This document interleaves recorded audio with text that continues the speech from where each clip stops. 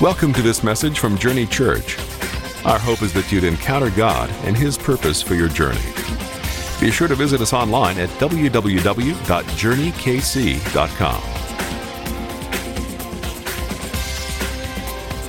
We've been talking in this series about two different types of people and two different types of people in Scripture. There's two different guys. There's one guy who came over and he wanted to build a house, and he wanted to build his house, and so he looked at a solid foundation. He found a nice rock and he built his house on a solid foundation. He built it on a rock.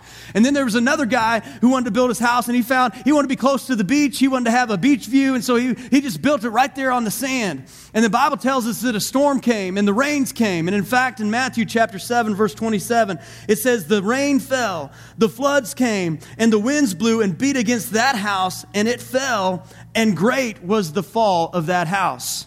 Now, everything is different about these two guys. They've got opposite approaches. One guy's got a plan, and it's a solid plan, it's a solid foundation. This other guy, he's just kind of going off whatever he feels like, and he goes ahead and builds his house. This one guy's attitude is different than this guy's over here. One guy's obedient to the Word of God. One guy's not obedient. The Bible even implies that one guy may be saved and following Jesus, and the other guy is not following. Everything is different about these two guys, their actions, their approach, the location.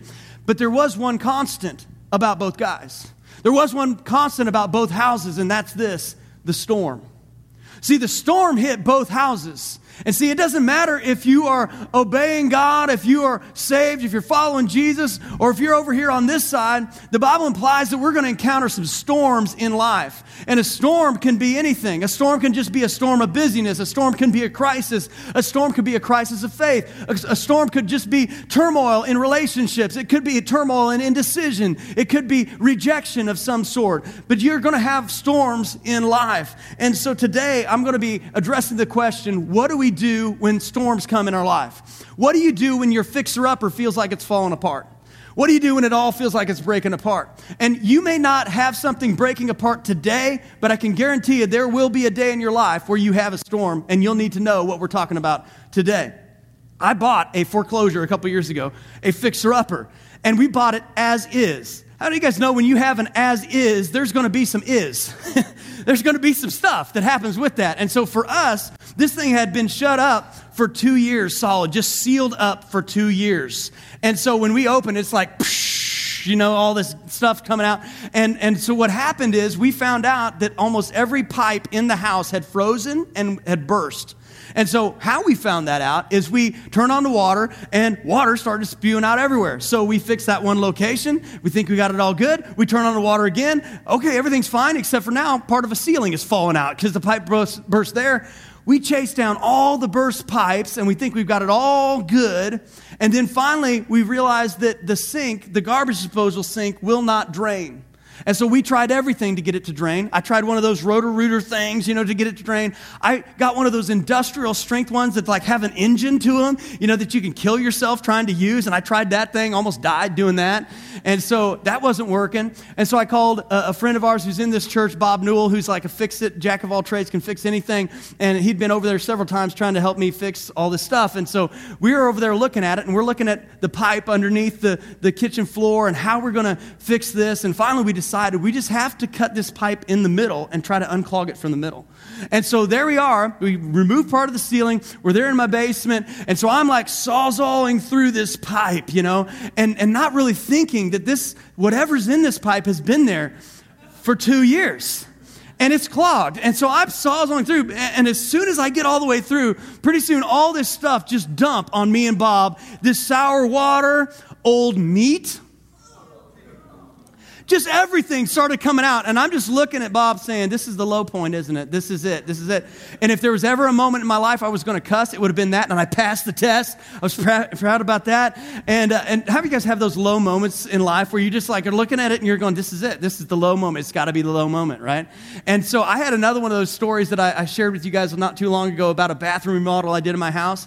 And if you're like me, guys, here's how it starts. It doesn't start as a bathroom remodel. It starts with cleaning a tile. Oh, that tile's loose. I better fix that tile. And then pretty soon you open it. The wall is it's rotted. And so then you rip off the wall, and then you got to do more tile to the bathroom. And then, if I'm tiling this, I might as well tile the floor. And if I'm tiling the floor, I might as well put in a new vanity. How many of you guys know what I'm talking about? And if I'm putting in a new vanity, I might as well put in a new sink. I might as well paint the house. Now she wants new carpet. What's going on here? And so it starts off, and that's how it started off for me. So for 2 months, we were just doing this project. I was working every night. I was exhausted. And I got to the end of it. Last part of the project, I'm putting together all the pipes underneath the sink of the bathroom, and I run the water. Everything ran through, and I was just a happy guy. And then all of a sudden, with Satan mocking me, it was all the joints in the place just burst and leaked at the same time. And I just sat down at the floor, and you guys have got to imagine this. I sat down at the floor, exhausted, just a broken man.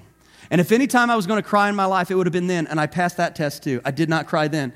And so I just sat there, broken man. No hope. How many of you guys have ever had no hope before? You just feel like that in life before. See, we all have these storms that happen to us in life. And today I'm going to talk about a storm that the Apostle Paul went through. The Apostle Paul, he was a prisoner on a slave ship on his way to Rome. And on their way to Rome, they encountered a storm. Now, this storm wasn't just any storm. It was a massive storm. And in Acts chapter 27, verse 14, it says, "But soon a tempestuous wind called a northeaster struck down from the land." Now, your translation may say something different. It may say a Euroclydon storm, which I think is so much a cooler name. Just Euroclydon storm. It sounds like a movie title or something like that. What happened was in this place, it normally didn't have a lot of big storms, but for this time, the wind came rushing down the hills and created a typhoon-type effect and swirled them around. So what would have just been 5 miles just following the coast it sent them out into the sea 25 miles away, and they were just stuck at sea for day after day after day, caught in this storm. And so then in Acts chapter 27, verse 20, it says, "When neither sun nor stars appeared for many days and no small tempest lay on us, all hope of our being saved was at last abandoned." Has anybody ever had a moment in life where it feels like the sun or the stars hadn't shined for many, many days? Anybody here? Am I talking to anybody here? I'm just making sure we ought to continue today. Just making sure, because I think we all feel those times from time to time where it feels like, man, it just doesn't seem like anything's going my way. It just seems like I'm stuck in this storm day after day after day. And let me tell you, I've been with people as a pastor many, many times over the years, people in their high moments and people in the lowest of the lows, people in their crisis moments, people in their most desperate times in those crisis moments. And here's what I've discovered after years of pastoring. Here's what I've discovered. When you get desperate, you make mistakes. When you get exhausted, you make mistakes. When you get in a storm or a crisis and you're not anchored, you make mistakes. And so today I want to talk about 3 different mistakes that I believe and I've seen people make when they get caught up in a storm of life, when they get caught up in a storm of busyness, when they get caught up in a storm of exhaustion or a storm of rejection. Whatever your storm is, the mistakes still happen the same. And the first one is this: we start to listen to the wrong voices. Because there's lots of voices in the storm. There's lots of people who want to tell you how to get through the storm. There's lots of people who want to give you advice on how to navigate life when you're in a storm. And we fall prey to the temptation of listening to the wrong voices. In Acts chapter 27, verse 9, before they set out, Paul begins to warn them about this trip. He says, since much time has passed and the voyage was now dangerous because even the fast was already over, Paul advised them, saying, "Sirs, I perceive that this voyage will be with injury and much loss, not only of the cargo and of the ship, but also of our lives." He's just looking at the situation. He's like, guys, this is a horrible idea. And can you see all the warnings in there? It's going to be dangerous. There's going to be loss. There's going to be this is not good. And so he warns them of all this. And so the centurion who's in charge of all this operation, it says this: he paid more attention to the pilot and to the owner of the ship than to what Paul said. And because the harbor was not suitable to spend the winter in, the majority decided to put out to sea from there on the chance that somehow they could reach Phoenix, a harbor of Crete facing both southwest and northwest, and spend the winter there.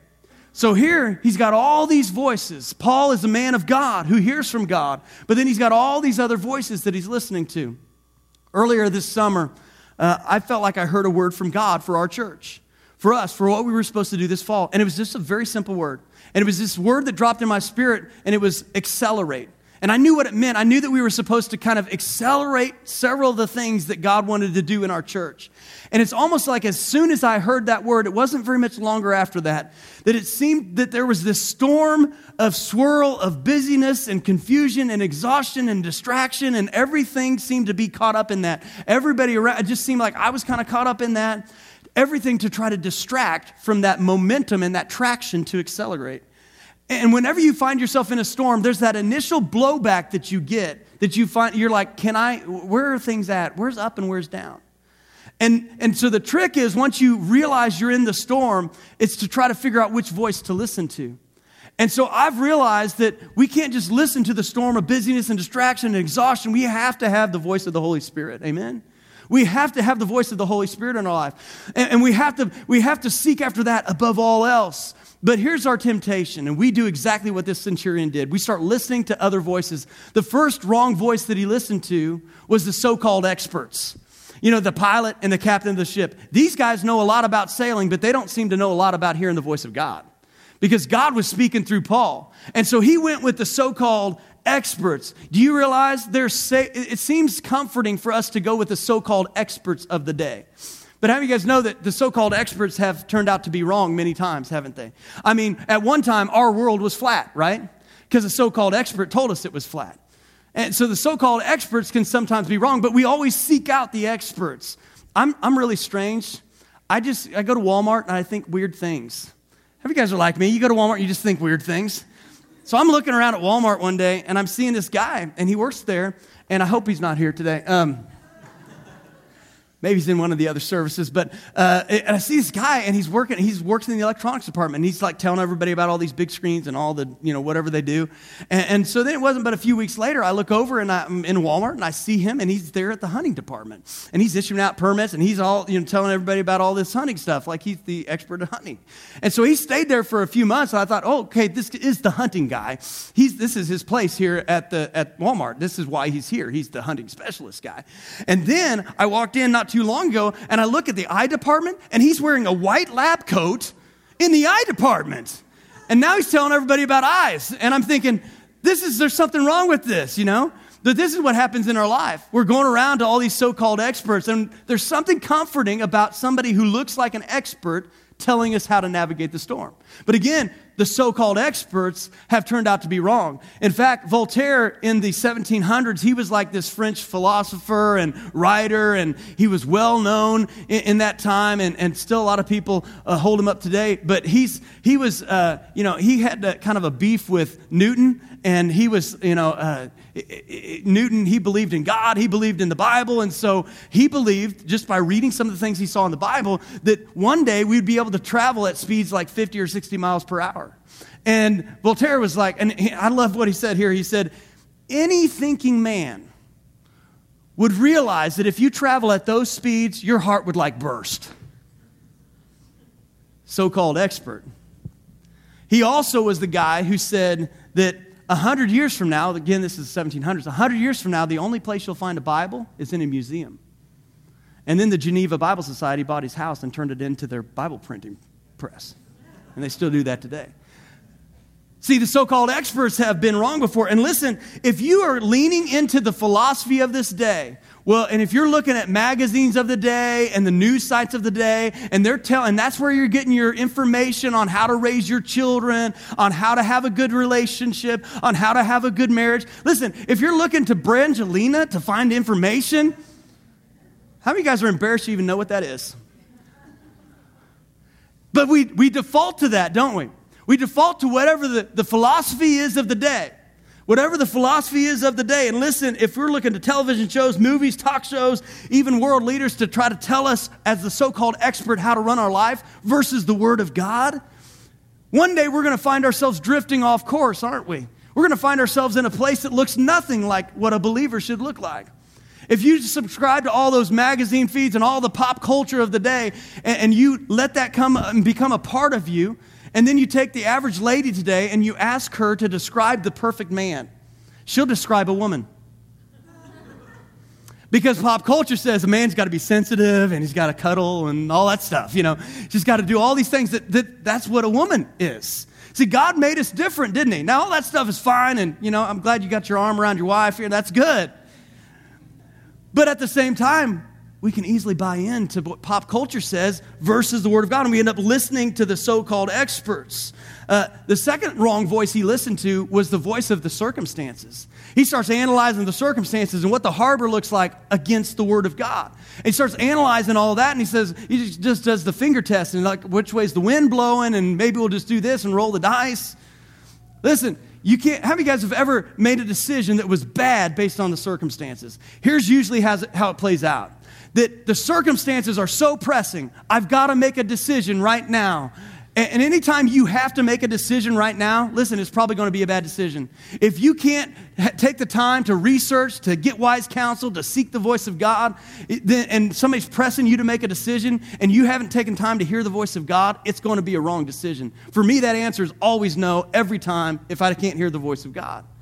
And many times we just look at our life, and we try to base our life and make our decisions on best case scenarios. And if everything goes perfect, it'll be awesome. But how do you guys know that everything doesn't always go perfect? And we end up getting into trouble basing our decisions on what the circumstances look like at the time. The third wrong voice he listened to was this, the majority. Did you hear in that scripture it says the majority decided to do this? I can tell you that the crowd is almost always wrong. In fact, you could probably live your life by looking at whatever the crowd's doing and just do the opposite, and you'd probably come out all right.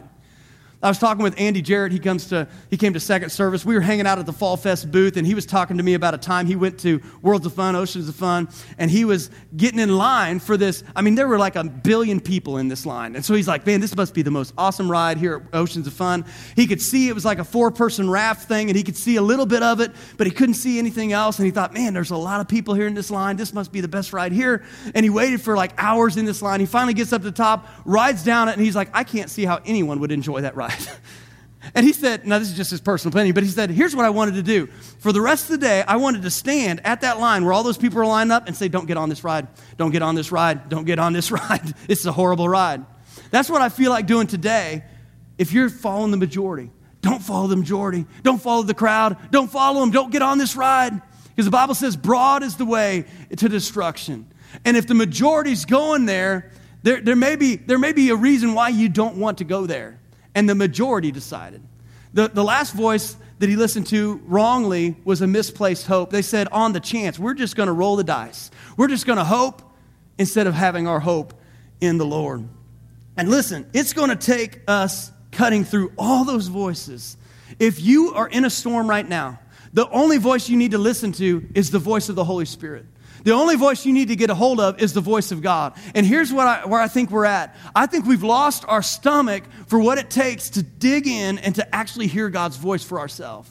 I feel like we just are so leaning on the so-called experts of the day. Even in the church world, we pick up a book, a Christian book, or we listen to Christian radio, and we think, well, they're the experts. I'm just going to do that. And we don't hear from God ourselves. We go to church and we hear, oh, Pastor Sean told me this, and we don't hear from God ourselves. Now, listen, I think if we are going to be in a storm, the only thing that's going to anchor us in the storm is when you get a word from God for yourself. Because I'm telling you, the circumstances are going to change. The so-called experts are going to be wrong. The majority is going to lead you astray. But if you get a word from God, that will be your anchor in the storm. Amen? You got to get a word from God. You got to hear the Holy Spirit for yourself. I think we've lost our stomach for what it takes to actually dig in and to seek after the voice of God. I love guys like Charles Finney, who in his day in the 1800s, he went out, and at first he was afraid to hear God's voice and to surrender his life to God, so he went out into the woods by himself, and he was nervous that anyone would see him trying to seek God. And if there was any wind blowing through the place, he would get all nervous and embarrassed and go back home. And finally, he went out there one day after days of doing this, and something broke on the inside of him. And he said, I'm going to hear the voice of God today and surrender my life to God, or I'm going to die here trying, but I am going to hear the voice of God. And he, with all of his might, he cried out to the Lord. He encountered God, and hundreds of thousands of people got saved because of that moment when he surrendered. But he had to hear the voice of God for himself. The same is true for each and every one of us. We're not here in this place just to have Pastor Sean tell you the voice of God for you. You're here in this place to get equipped, challenged, and encouraged so that you can go out and you can get a hold of God's voice for yourself. Amen? Otherwise, you'll be swayed by every other voice. The second mistake people make that I've seen in a storm is this. We lose our hope. Our hope becomes abandoned. Acts chapter 27, verse 21. It says, since they had been without food for a long time, Paul stood up among them and said, men, you should have listened to me. I love Paul. He's just like, guys, I told you so. Guys, you should have listened to me. I was right all along. That's what he's saying. He says, man, you should have listened to me. And you shouldn't have set sail from Crete and incurred this injury and loss. Yet now I urge you to take heart. And here's Paul's word, and he's got a new word from God that's going to infuse what's going to happen next. He says, take heart, for there will be no loss of life among you, but only of the ship. Now, that doesn't really seem to make sense, does it? No loss of life, but only the ship? So you're going to lose the ship, but everybody's going to be saved? Do you guys know that sometimes when you hear the word from God, it doesn't always make sense in the moment? Later on, we'll see how it plays out. But they hang on to it anyway. Paul hangs on to it anyway. It says, from this very night, there stood before me an angel of God to whom I belong and whom I worship. And he said, do not be afraid, Paul. You must stand before Caesar. And behold, God has granted you all those who sail with you. So take heart, men, for I have faith in God that it will be exactly as I've been told. Now let this be a word for somebody in this place today. You may find yourself in the storm. And let's just be honest here this morning. Most of the storms we encounter, we probably caused ourselves, didn't we? It's probably our bad decisions. It's probably our bad attitude, probably a mistake somewhere along the way. Many times because of listening to the wrong voices. And we look and we're in a storm today. And here's what I want to tell you today. Take this as the word of the Lord for you. Take heart today that God's purposes can still be accomplished even in spite of the storm. That's what's happening here. Even in spite of the storm. Even if you caused the storm. Paul says, you know what? God's purpose is that I make it to Rome. And even though there's a storm, God can prevail even in the midst of it. He can cut through all of it. That God's purposes can even prevail even in spite of the storm. But it's not about just pushing through the storm and doing the right things. Because here's the trap we all fall into. I'm just going to keep doing right things in the storm. I'm just going to keep going through the motions and doing the right things, and I'll get okay on the other side. You guys, have you ever heard that scripture that faith without works is dead? But do you know that works without faith is dead also? See, faith without works, if you have faith but you have no works to show for it and you're not doing anything about it, then your faith is worth nothing. But if you can have works that have no faith with them, and the Bible indicates that those are dead works. So in other words, you can do the right thing and it not matter. How do you know if you have dead works? Here's how you know. If the works and the good things you're doing is all about you. If it's all about you, if it's all about, you know what? Man, I'm doing all these good things and no one's really seeing it. Dead works. If this is how bad I have it. I'm even in this storm and pity party me, but I'm doing the right thing anyway. Dead works. No faith behind it. If it's all about, man, look how good I'm doing. Those people, they're at such a low level beyond me, below me. They're just so down there. If they could only get what I've got, dead works. If the works are all about you, they become dead works. And so you can be motivated by the right action and have good works in your life, but it's not just about that. It's about having the right atmosphere about our works, an atmosphere about us. In fact, 1 Corinthians chapter 13 says, you can do all these good things. You can prophesy, you can speak in other languages, you can do all these things, you can move mountains, but if you don't have love, it doesn't mean anything. In other words, you can do all these good things, but if the atmosphere surrounding and empowering the thing is not right, it'll all be burned up in the bonfires of heaven. You know there are bonfires in heaven, right? Because the Bible says that all of our works, what isn't right, will be burned up. And so we may be doing a lot of good works in the midst of the storm. We may be patting ourselves on the back or wanting to look at all these people. They aren't holding up to my standard. They're not doing as much as I'm doing. It's all about me. All that gets burned up and means nothing for eternity. So if you're in a storm right now and you're thinking, I just need to keep doing the right thing and that's it. As long as I do the right thing, my attitude stinks, my atmosphere stinks, I have no faith behind it, but I'm doing the right thing, it all burns up in the end. It all burns up. And so the way you do something is as important as what you do. It's not just what you do, it's the way you do it. And in fact, people will remember not what you do, but the way you are, the way you were. Your kids when they get grown up and when you're gone someday, they're not going to remember all the specific things you did, but they will remember the atmosphere about you. They will remember the way that you were, just the way that you were. Your spouse, you will remember the way that you were. It doesn't have to be a specific thing. And if you're in a storm here today, it's not just about what you're doing, it's about the way you are in the storm. And when you create that atmosphere of faith, it produces more hope. And so a lot of people make a mistake and they abandon their hope. And the last thing is this: people make a mistake in the storm and they abandon ship. It's exactly what happened here in our story. Acts chapter 27, verse 27, let's wrap it up. It says, when the 14th night had come, you see that wasn't just one night of a storm. It wasn't just 2 nights of a storm. It wasn't just 3. It wasn't a week. 2 weeks of not seeing the sun or the stars. 2 weeks of swirling around in a storm.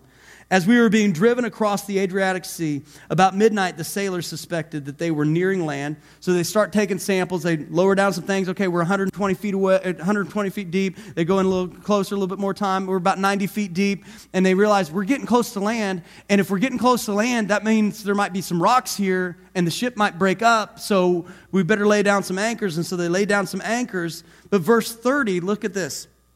And as the sailors were seeking to escape from the ship, and had lowered the ship's boat into the sea under pretense of laying out anchors from the bow. So here's what's really happening. There was a group of people who just wanted to abandon ship. They wanted to get out of there. And so they pretended like they were lowering anchors of the ship, but they were actually lowering the escape pods of the ship, lowering the escape boats. And they were getting ready to get out of there. But here's what happened. Paul says to the centurion and the soldiers, unless these men stay in the ship, you cannot be saved. Why was that? Because there was a word from God on how it was going to happen. That all of them were going to be saved, even though the ship was going to be destroyed. And they had to follow the voice of God if they were going to get anywhere. And so what they did, then the soldiers cut away the ropes of the ship's boat and let it go. So here's what happens in a storm. There's a temptation to abandon ship. There's a temptation to get out of Dodge. There's a temptation to get out. And here's what I want to encourage you with today. If you're in a storm, don't abandon ship. Don't pull back from people in your life that you need. Don't pull away from church when you're in a storm. Don't pull away from God's purpose when you're in a storm. Don't pull away from your calling whenever you're in a swirl of exhaustion or busyness or crisis or challenge or rejection or offense or whatever it is. That's the biggest thing that we do is we try to abandon ship and we think, I'm going to go and try to fix this problem by myself. And again, we start working out in the flesh what started in the spirit. And you're never going to work out in the flesh what starts in the spirit. And so we begin to try to abandon ship. And I've seen this time and time again. And it's a sad thing that people begin in their crisis moment, pull away from the very lifeline. They're in a position where they need a miracle, where they need the lifeline of God, where they need the blood flow of the body of Christ. And the reaction is to remove themselves from a miracle, from the very lifeline that can bring a miracle. Don't abandon ship in that time when you're in a storm. Many times that's exactly what we do. And if we begin to drift further away from our purpose, further away from our calling, further away from the church, further away from fellowship, further away from the Word, here's what happens in church world. As a pastor, I can't tell when most people have left our church or are just seasonally attending church. Because many times people will come and I haven't seen them for 2 months, but this is my church. Fall Fest is great for that because I'll see people who haven't been to our church for a year and a half or so, and they're like, yeah, Journey's my church. Well, I haven't seen you for since, I don't know, last election. What's going on? But Journey's my church. What happened? I just got busy. I just had a crisis. And so the reaction is to pull away in times of busyness, to pull away in times of crisis, to pull away when that's the very time when we need a brother or sister in Christ to be close to us, to speak life into us. That's the very time when we need to draw near to the Word of God so that we can let the Word of God permeate our heart. It's the very time that we need to serve and step in to serve because that's when we erode selfishness out of our heart when we serve. And so most of us end up abandoning ship. If you've chosen anything, any activity over the kingdom first in those situations, you've made the wrong choice.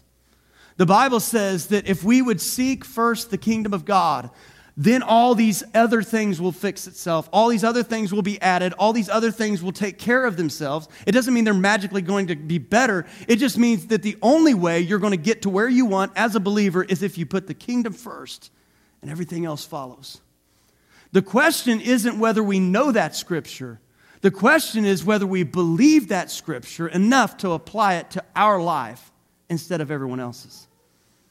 Because a lot of us, we're like, man, why don't I just seek the kingdom? Man, I just need to go after, hey, they're into Christ. When it comes to crisis in our life, are we setting everything else aside and saying, no, kingdom first. Kingdom matters. Kingdom is everything. The kingdom of God. That's where the Bible says that we need to do. And so if you look at your life, let me just be real with you. If you look at your life right now, and every time there's a crisis, every time there's a situation, every time there's a moment in your life where there's some sort of storm that swirls around, and you look at your life and you have a pattern, and your default is to step back instead of drawing near, I'm talking to you today. Let the word of the Lord hit you today. Because you are never going to find the miracle that you need, the life flow that you need, if every time you're in a storm, you step back and you get into your own world. And you step away from relationship. You step away from community. You step away from church. You step away from purpose. You step away from the very thing that God made you for. And if you do that, you're going to find that you become calloused on the inside. And you end up just going through the motions of the storm. And that's never God's heart for you. You need to go back to point 2 and take heart once again. And maybe instead of abandoning the ships, you need to burn the lifeboats. You need to cut off the ropes. Because too many of us have a plan B. We have an exit route. We've got an exit ramp. And we're always waiting in times of crisis to have this exit ramp to go back to our little huddle and to take care of ourselves instead of reaching out to the purposes of God in our life. There's a story, old story, and it's about this old warrior back long time ago. And he was getting ready to he wanted to go over and defeat an enemy. But the problem was he was outnumbered by many men. And so he decided, though, that he was going to sail over, and he got all of his men on the ships, and he sailed over to this island, and he gets all of his men off the ships, and then he gets ready to give them this big speech, but he orders them to burn the ships. And so as the ships are burning in the background, this better be a good speech, right? They're outnumbered, and this better be it. And so he stands up and he says, men, look at those ships over there. They're burning right now. And he says, you know what those burning ships mean? They mean that we are not going to get off of this island alive unless we win. They won. See, there's something about us having an escape route that keeps us living below our potential. Something about having an escape route, an exit ramp, an abandoned ship option that keeps us from stepping fully into trusting God. There's something about us having an escape place in our mind that says, you know what, if this thing doesn't work out, if this God thing doesn't work out, at least I can go back to that. You see, you will never experience all of who God is until you put all of you in. You never will. And you have to cut the ropes. You have to burn the ship, and you have to say, you know what, if I give my life to this and it turns out to be wrong, at least I will have known that I did it all in, and I experienced all that I potentially could of God. And I guarantee when you do that and you put yourself all in, God it says if you draw near to Him, He's going to draw near to you, and you'll experience more of God than you ever have. Some of you are in this place right now, and you don't know why you've not ever fully experienced God.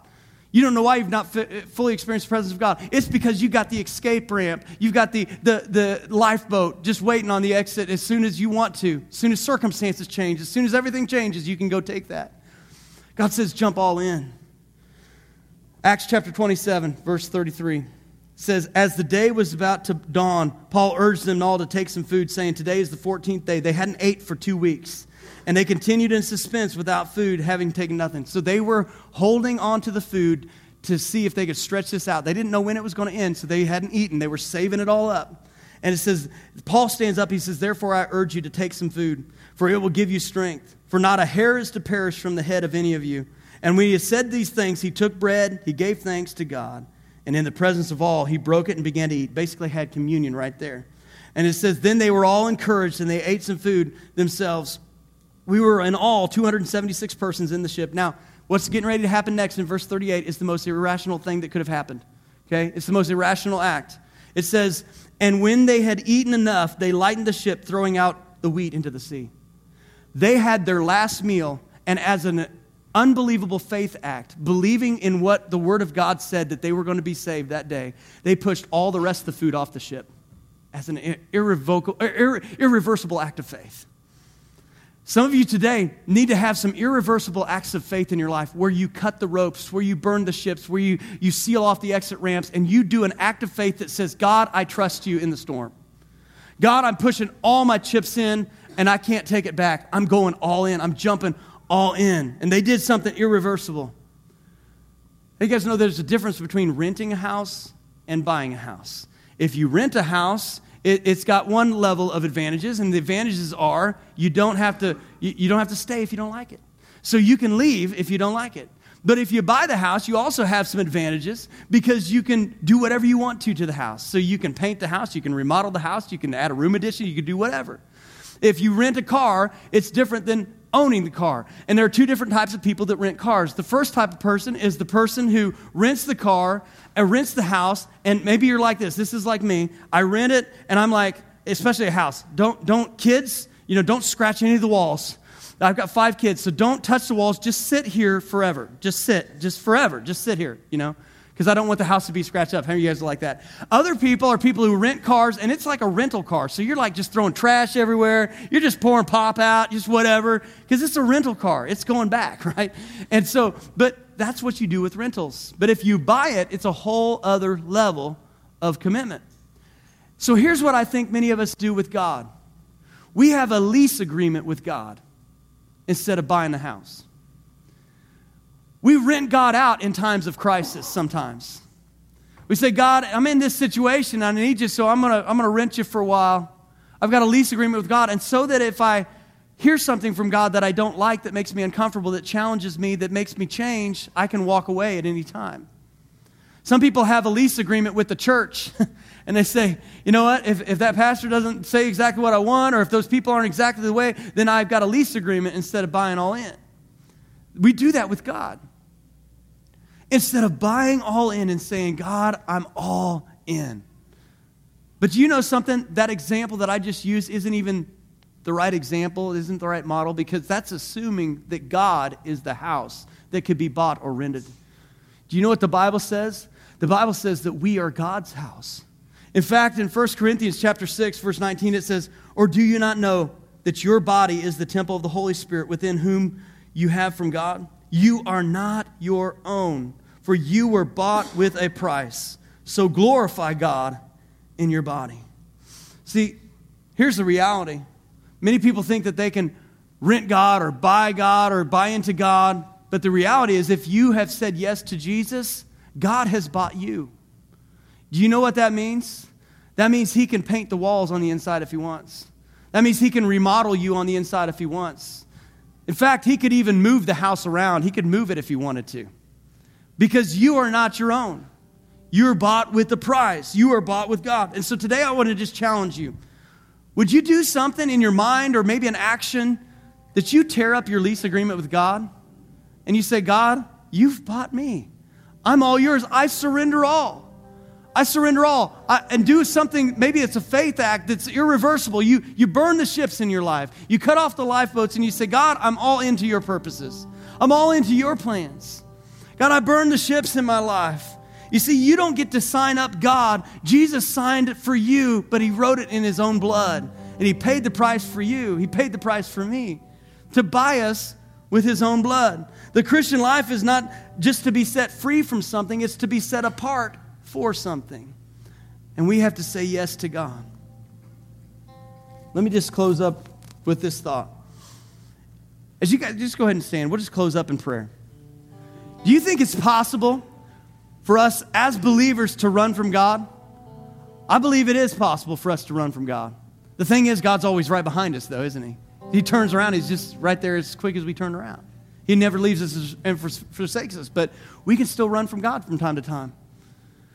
The Bible says that we are to seek God and to surrender ourselves to God, to seek after God. I just tell you a quick little story. When my daughter, she's now 7, but when she would be like 2 or 3, I'd play hide and seek with her. And of course, when you're playing hide and seek with the little 3-year-old, it's not much of a game, is it? And so she'd go off and hide, and of course she'd be easy to find, and I'd pretend, though, like it was hard to find her.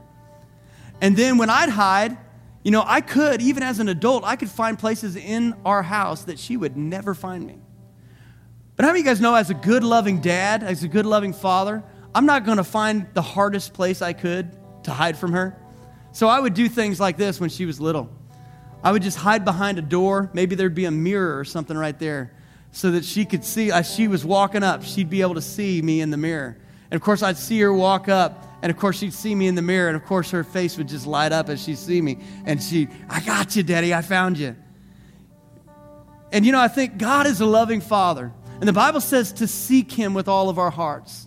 And even though the Bible says to seek Him with all of our hearts, God's such a loving Father that He's not hiding in places that are hard to be found. In fact, He hides in such a way that it's easy to find Him. If we just turn to Him and we seek to Him, we seek after Him. And so today, as we think about surrender and we think about faith rising up and we think about not abandoning ship, but abandoning our lifeboats and jumping all in with God, I want you to know that God is easy to be found. He's easy to be found. He's a loving Father. And some of you guys maybe need some faith to rise up in you right now. Maybe you're in a storm right now and you've been listening to all the wrong voices. You've lost your hope. Today, I want to pray a prayer of faith over you. So with heads bowed and eyes closed, if you guys would just take just a moment, maybe you say, Pastor Sean, you are speaking to me today. The Holy Spirit is speaking to me today. I need faith to rise up in me today, to trust afresh and anew. Would you just do a faith act, a point of faith? This is going to be your point of faith.